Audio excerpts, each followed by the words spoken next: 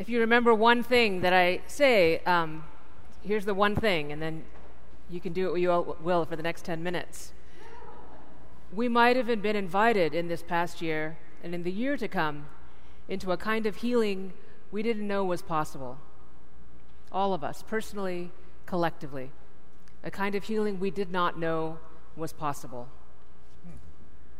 In month 22 of the COVID-19 pandemic, while Brian was governor of Georgia, Keisha, mayor, Joseph, president of the United States, and we aren't sure exactly how to name who the Caesar is because it's not clear to me that anyone has the power to change the things that haunt us in our sleep today in these times. But at that time of year, when all the world seemed snarled in traffic on all the streets called Peachtree, and all the leaf blowers of the land returned to their home place near your house at 8 a.m. on Saturday morning, I could say to sing their songs of freedom, but that's just cruel, right? While car windows seem particularly vulnerable, and parking a great leap of faith, hope against hope, in these unusually warm and then shockingly cold days, the people of this land took it upon themselves to learn the Greek alphabet. We're learning Omicron this month. And things like KN95, N95, KF94 this week. We have been shown the plight of workers of many kinds in this time, previously invisible to many of us, although essential. Today we know to pray for candle makers, for migrant workers, for truck drivers, for people who work on ships and on docks, store clerks, security guards, maintenance workers, school teachers, hospital workers, shot givers, virus detectors. And please do offer your prayers for those essential workers who have helped you through this past year. Call them to mind. At the end of October, the children of this same land dressed up as UPS and FedEx workers and superheroes and princesses, paying childlike holy tribute to their lifeline to the outside world, lo these many months. And the heroes that we would all call down upon us today if we could. We as a nation in this same time decided or were forced to consider the hardest things in these isolated, at-home and hearth times. How we work, what we want for our lives, what's worth the money we make. For a younger generation than me, how will we shape our lives, they're asking. What will this earth be like, and what is our part in that?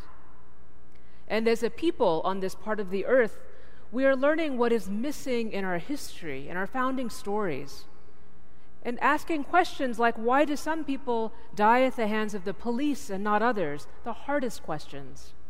Why does opportunity look so different in this country based upon the color of your skin or where you were born or where you grew up? Can we individually be well if everyone is not well? Which medical procedures should we legislate? What opportunities must be offered to all? Fundamentally, what is our commitment to one another? And it seemed that many of us, as has been true in the past, found ourselves in a moment in which we imagined things could be different. Actually, they should be different. They should be better. And we have known the resistance in ourselves and around us that comes to even thinking about change at that level, because change hurts. It shakes up how we know how to be, even if we don't like how things are right now, right? It hurts all of us. We are afraid, like those shepherds who we are told, looking back, heard some good news fall out of the sky. There is some comfort for many in what is already known. Change projects an unknown future, and it can feel like it threatens our very survival, and it definitely does threaten things as they are. In these past few years, many of us have learned the term trauma-informed care. Now, I'm not a clinician, so I won't give you a lecture on it, but I've been thinking about it for the last couple of years, and I bet many of you have heard the term as well. It includes many things, but I was thinking about those shepherds today, or this past week, right? These shepherds that we hear about, and thinking about trauma-informed care. And one of its aspects is it's kind of the opposite of how most of us have learned to get by in life.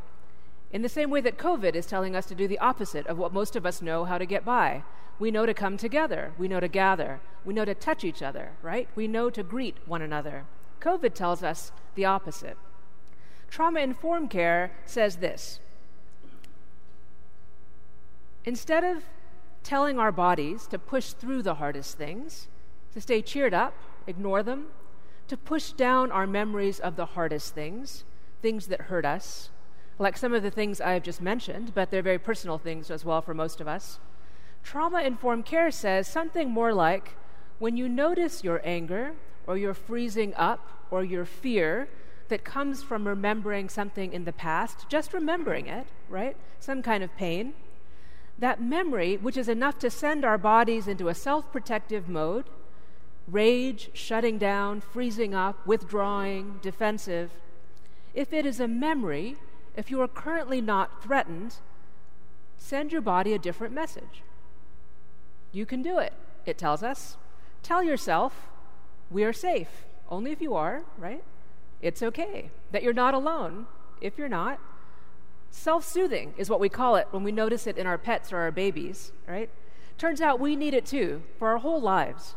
We cannot help but notice, right? And you can do it right now, that if you did it because I said it, it immediately begins to calm us down like prayer does, like those ancients knew something, that our brains and our bodies, our central nervous system, they say, is wired to be vigilant and help us protect ourselves like those shepherds trying to keep those sheep safe. And even the memory of pain, fear, can get our self-protective mechanisms going. There could be danger, right? But if we are comforted, and we can do it for ourselves, swaddled in these new truths, wrapped up, then we can go on to be the open-hearted and resilient people that we want to be, enough to live with courage in this world of unending change and potentially new fear, that we can be kind and open for the long haul.